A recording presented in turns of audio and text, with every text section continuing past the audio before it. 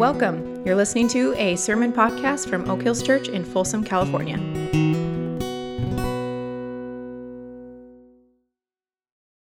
Hi, everyone.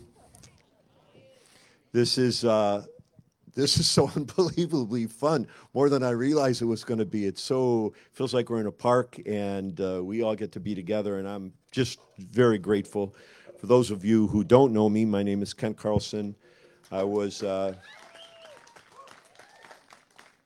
was one of the pastors around here for a few years, and now I work with our denomination. Actually, I just took a new gig. For those of you who don't know this, I'm working here just in Northern California with all the pastors and Christian leaders throughout Northern California, of which Oak Hills, of course, the very best church in the whole bunch.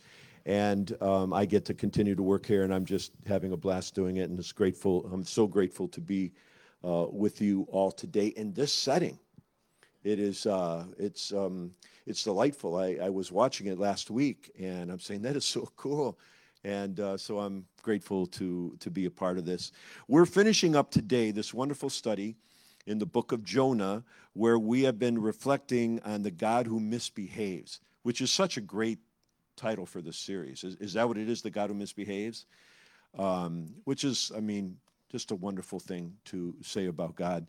Some may not like that, but I think it's a wonderful thing because he's misbehaving in terms of how we think perhaps he should be behaving. And so by misbehave, we mean that God does not act according to our desires and our expectations. He takes his own counsel. He operates according to his own nature and his own agenda. He doesn't check in with us first to get permission before he goes about doing the things he's planning on doing. He expects us to adjust to his agenda, not the other way around. He is uncontrollable. He's wild. Using Narnian terms, he is not a tame lion.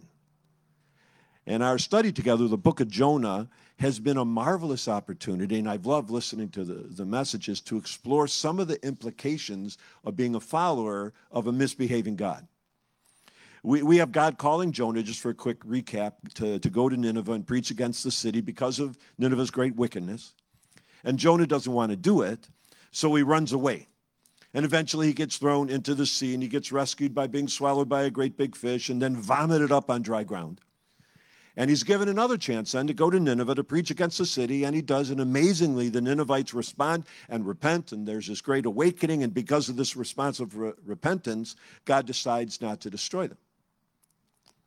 And in all this, we see that God does not arrange his activity around the expectations and desires of human beings, even if not especially religious human beings. He keeps his own counsel. He cannot be managed. He is always up to something. The kingdom of God is always operative, always active. Again, using Narnian terms, Aslan is on the move. And here we get to the final chapter in this book that explores the misbehaving God, and Jonah is upset. And he's complaining, and he's pouting about God misbehaving. And wonderfully, and I think so kindly here, this last chapter is really gentle in many ways. God spends some time here with Jonah, and God attempts to get Jonah to understand some things about him. So I'm going to read this chapter. It's a short chapter, and I'm going to read it from Eugene Peterson's Message translation, mostly because the language here is a little more provocative and fun and robust, and so we're going to do that. So I invite you to stand and give your attention to the Word of God. Jonah was furious. He lost his temper. He yelled at God. God, I knew it. When I was back home, I knew this was going to happen. That's why I ran off to Tarshish. I knew you were sheer grace and mercy, not easily angered, rich in love, and ready at the drop of a hat to turn your plans of punishment into a program of forgiveness. So, God, if you won't kill them, kill me. I'm better off dead. God said, what do you have to be angry about? But Jonah just left. And he went out of the city to the east and sat down in a sulk. He put together a makeshift shelter of leafy branches and sat there in the shade to see what would happen to the city. God arranged for a broadleaf tree to spring up. It grew over Jonah to cool him off and get him out of his angry sulk. Jonah was pleased. He enjoyed the shade. Life was looking up.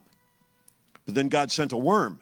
By dawn of the next day, the worm had bored into the shade tree and it withered away. The sun came up, and God sent a hot, blistering wind from the east. The sun beat down on Jonah's head, and he started to faint. He prayed to die. I'm better off dead, he said. Then God said to Jonah, what right do you have to get angry about this shade tree? Jonah said, plenty of right. It's made me angry enough to die. God said, what's this? How is it that you can change your feelings from pleasure to anger overnight about a mere shade tree that you did nothing to get? You neither planted nor watered it. It grew up one night and died the next night. So, why can't I likewise change what I feel about Nineveh from anger to pleasure?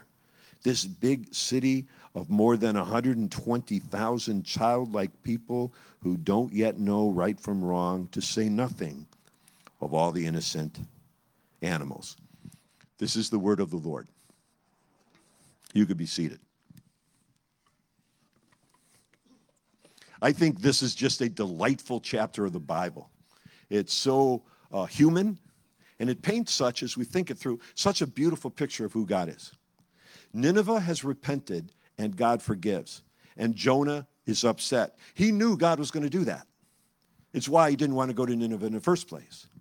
Jonah wanted God to be something other than who God actually is. And yet the true God, the God who actually is, he shows up. And God does his redemptive, forgiving thing, and Jonah is upset because God misbehaved again. But notice, as I mentioned, how kind God is with Jonah here. He takes time with him.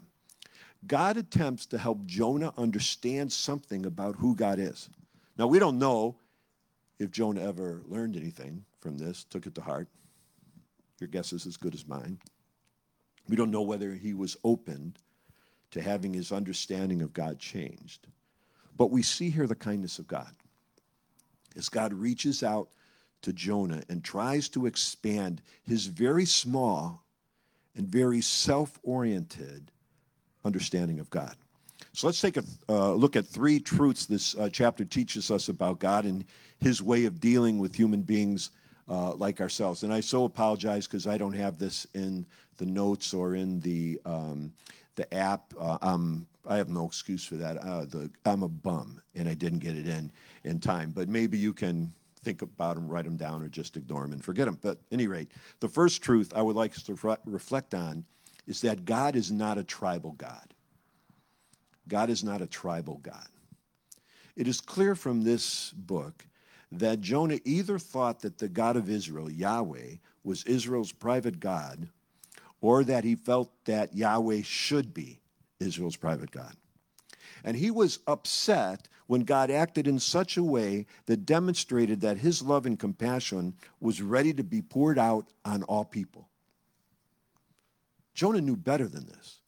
The very beginning of the Hebrew people, as it's explained and described to us in Genesis chapter 12, is that this new nation descended from Abraham would be used to bless all people. The consistent teaching of Scripture from beginning to end is that God is the God of the whole world, that all people are precious to him, that all people are objects of his love, and that his eternal kingdom is made up of people from every tribe and every nation and every ethnic group and every people group. The love of God and the mission of God is universal, knowing no boundaries, no borders, no favorites. If the nation of Israel is God's chosen people, then they are chosen for the purpose of blessing the entire world. Because God can never be contained. God can never be owned. No group, no tribe of people, no nation, no sect, no denomination, no single expression of God's people have the corner on what God is doing in this world and his work in this world. God's just bigger than all that. Jonah had a very tribal understanding of God. His God was small, or at least he wanted him to be small. Jonah wanted his people, in a sense, to own God. He wanted God to be their own tribal God. He wanted the Ninevites to be outsiders, less worthy of God's compassion and love. But that's not who God is. He's just bigger than all that. I don't know how many of you have had this experience in your religious upbringing. I suspect that a good number of you have. But I became an intentional follower of Christ toward the end of my undergraduate college experience. In my childhood, I was raised in a traditional kind of liturgical higher church tradition, but I did not, at least to my knowledge or my awareness or my experience, find God there. Although as I reflect back on my life, I now realize that actually the beginning of my life with God began there in my early church experience. I just didn't really know about it at the time. But when I became an intentional follower of Jesus in college, I became a part of a religious tradition that taught, and many of us are in this same tradition, that taught always implicitly, but often explicitly, that we are the ones who truly understood. We were the ones who had found the truth, or at least we had found the most purest way of understanding this truth, the way that was most aligned with how God wanted things to be. It wasn't that God wasn't active in other groups and other traditions. It's just that those other groups and other traditions were incomplete. They hadn't found the right way yet. They hadn't found our way. And this perspective, this mindset, began to shape my, and I think many of ours, our understanding of God. It shaped how we understand his work in this world. God was our God. He was like us. If he was on earth, he would go to our churches. He would care about the things that we care about. He'd be against the things that we're against. He would vote like we vote. Our country would be his favorite country. We thought that what we believed was the best way to describe who God is. We actually believe that. But isn't that crazy a bit? Isn't that kind of an absurd thing to believe? As Mike mentioned, I think in the first week of the series, something about this. Whenever anyone in the Bible or outside the Bible meets the God who actually exists, what's their response? Can you imagine their response being, yep, just as I always thought you were. I was right all along. I had it nailed. I told everybody who you were, but they didn't believe me. They should have listened to me, but now they know. You're just like I thought you'd be. But what is really the experience when someone in the Bible or outside the Bible actually meets the God who exists? We fall on our knees, right? And we cry out, oh my goodness, I had no idea. All my seemingly correct thoughts about you, God, were still small and utterly inadequate. And all my wrong thoughts were so embarrassingly wrong.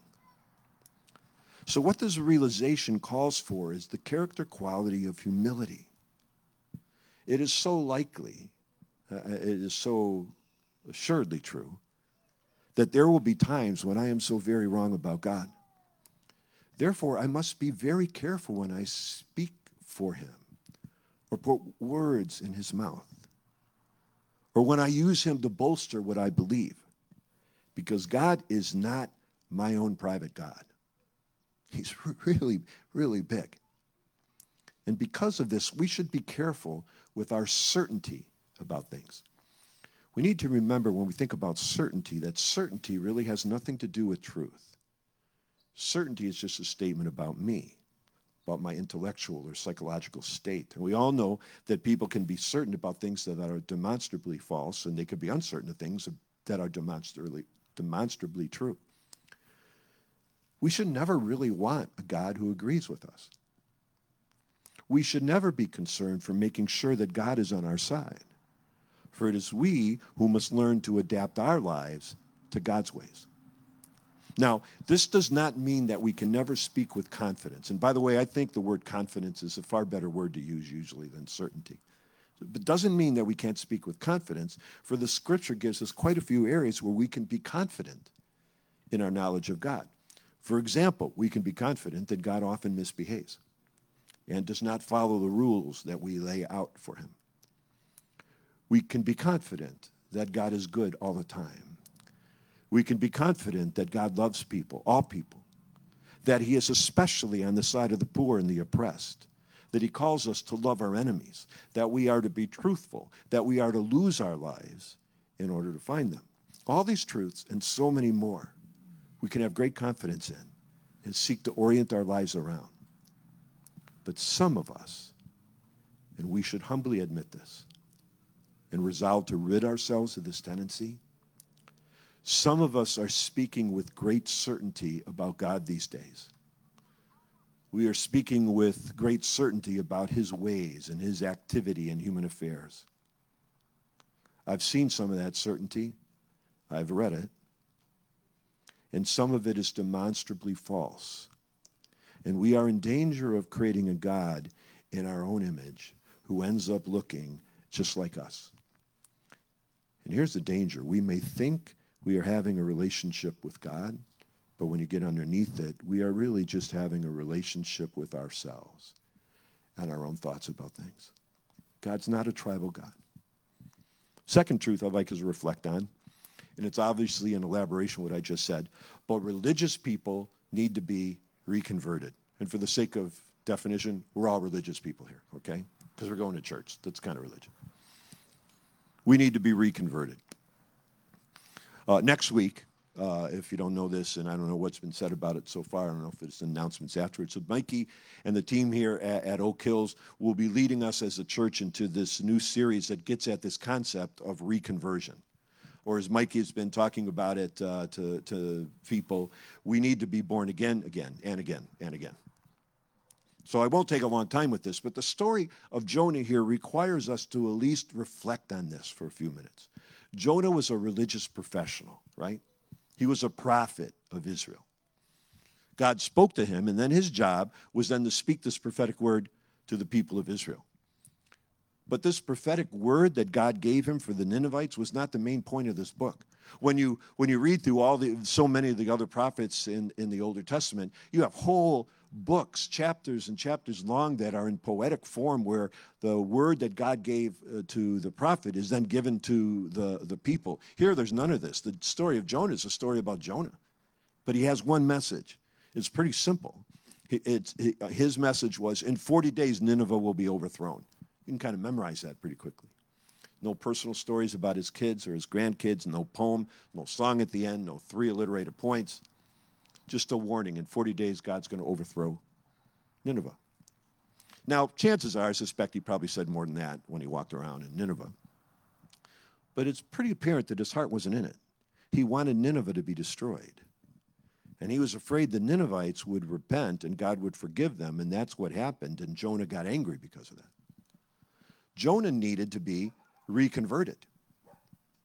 He needed to be born again, because his heart had been captured by that which was contrary to the way of God. Jonah wanted a God who behaved. He wanted a God who was more or less like he was, who looked at the world kind of how he looked at it. He wanted a God who he could count on to keep things more or less the way they were and not to shake things up. In some ways, maybe this is weird to think about it, but I think Jonah's a pretty courageous figure here. Yeah, he ran away, but he was running away from God, and not because he was afraid of God or afraid of the work he was asked to do. He just disagreed with God, didn't want to do it. He didn't want Nineveh to be saved. He wanted his enemies to stay his enemies. And then when he realized the ship that he was on was in danger of being destroyed because of him, he encouraged the sailors to toss him overboard. He was no coward. He just wanted God to behave. He wanted God to be like him.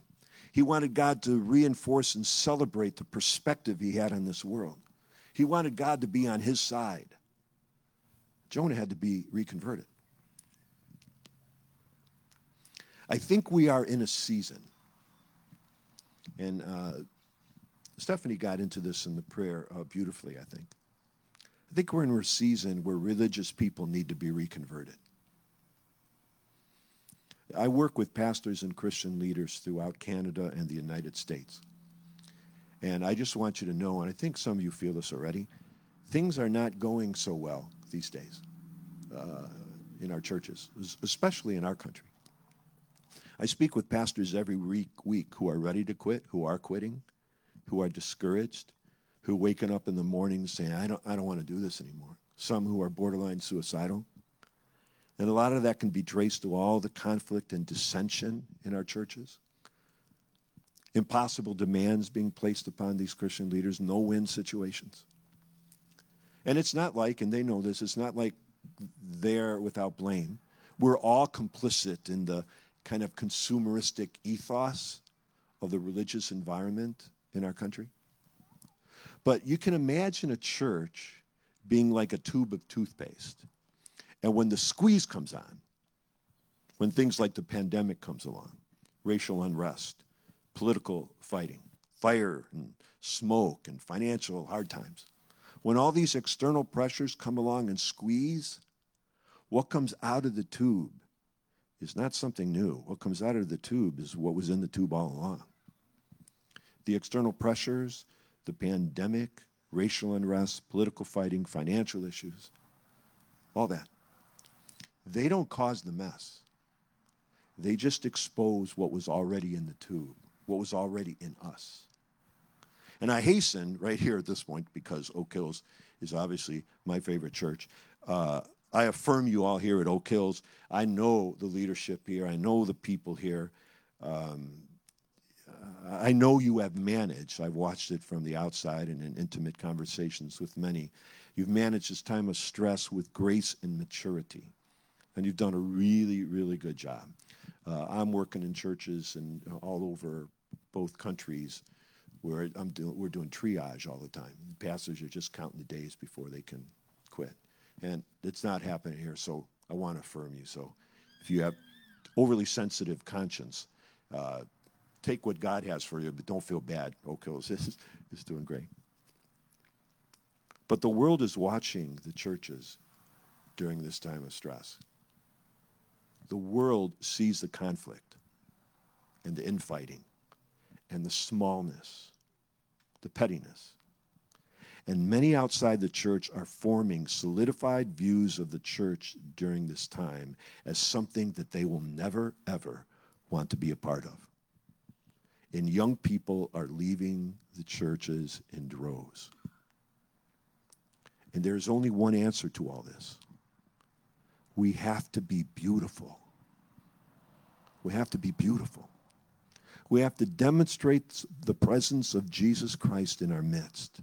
We have to demonstrate an alternative way of living where we are following the way of Jesus, where we are not simply being like everybody else and adding to all the antagonisms of this world and throwing stones, but rather we are becoming an alternative community who are living out the Jesus way in beautiful ways. We need to be reconverted. And all of us need to be reflected deeply, no matter what our perspectives are, need to reflect deeply where we have been shaped and formed by the arguments and antagonisms of this world. All of us need to be deeply attentive to where we have strayed away from the way of Jesus and where we need to be reconverted. The turmoil of this past year, and who knows how long it will continue on, has the potential, if we are responsive and humble, of being a great gift. But only if we are deeply attentive to where we have strayed, to where we have believed the lies of this world, to where we have added to the antagonisms and the stone throwing and the name calling. It is crucial for the church to be reconverted and to demonstrate the beauty of the way of Jesus. One last truth before I close, and that is this very simple but yet so wonderful truth, that God cares. God cares. And if that is true, that God cares, that changes everything, doesn't it? Changes everything. God goes out of his way with Jonah in this last chapter to try to teach him that he cares. He cares about this world. He cares about his enemies. He cares about our enemies. There is with God no other. There is no group of people who are in and another group of people who are out. There are not those who deserve God's love and those who deserve his punishment. The Ninevites were a violent and wicked people, and yet God cared about them. But as I reflect on this, and maybe some of you will join me, I also have been a violent and wicked person at times in my life. But I have always been an object of God's love. As Solzhenitsyn said it, if it was only so simple as to divide the good people from the bad people. But the line dividing good and evil runs through the heart of every human being. We all need to be saved. We all need to be rescued. Jonah wanted the Ninevites to be punished. He thought that was justice. Jonah understood justice in a narrow way as what is referred to as retributive justice. In other words, according to retribution, someone has done something wrong and they need to be punished. So if you do wrong, you are to be punished for it and, in a sense, forever marked by that punishment. But God, as the scripture clearly teaches, is always on the side of restorative justice, because sin and crime is never just an individual thing. It doesn't just harm me and my soul. It harms relationships, community. It harms shalom in this world.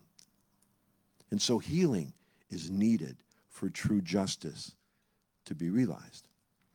And so what God is about, he's about restoring lawbreakers and sinners back into fellowship with himself and with each other.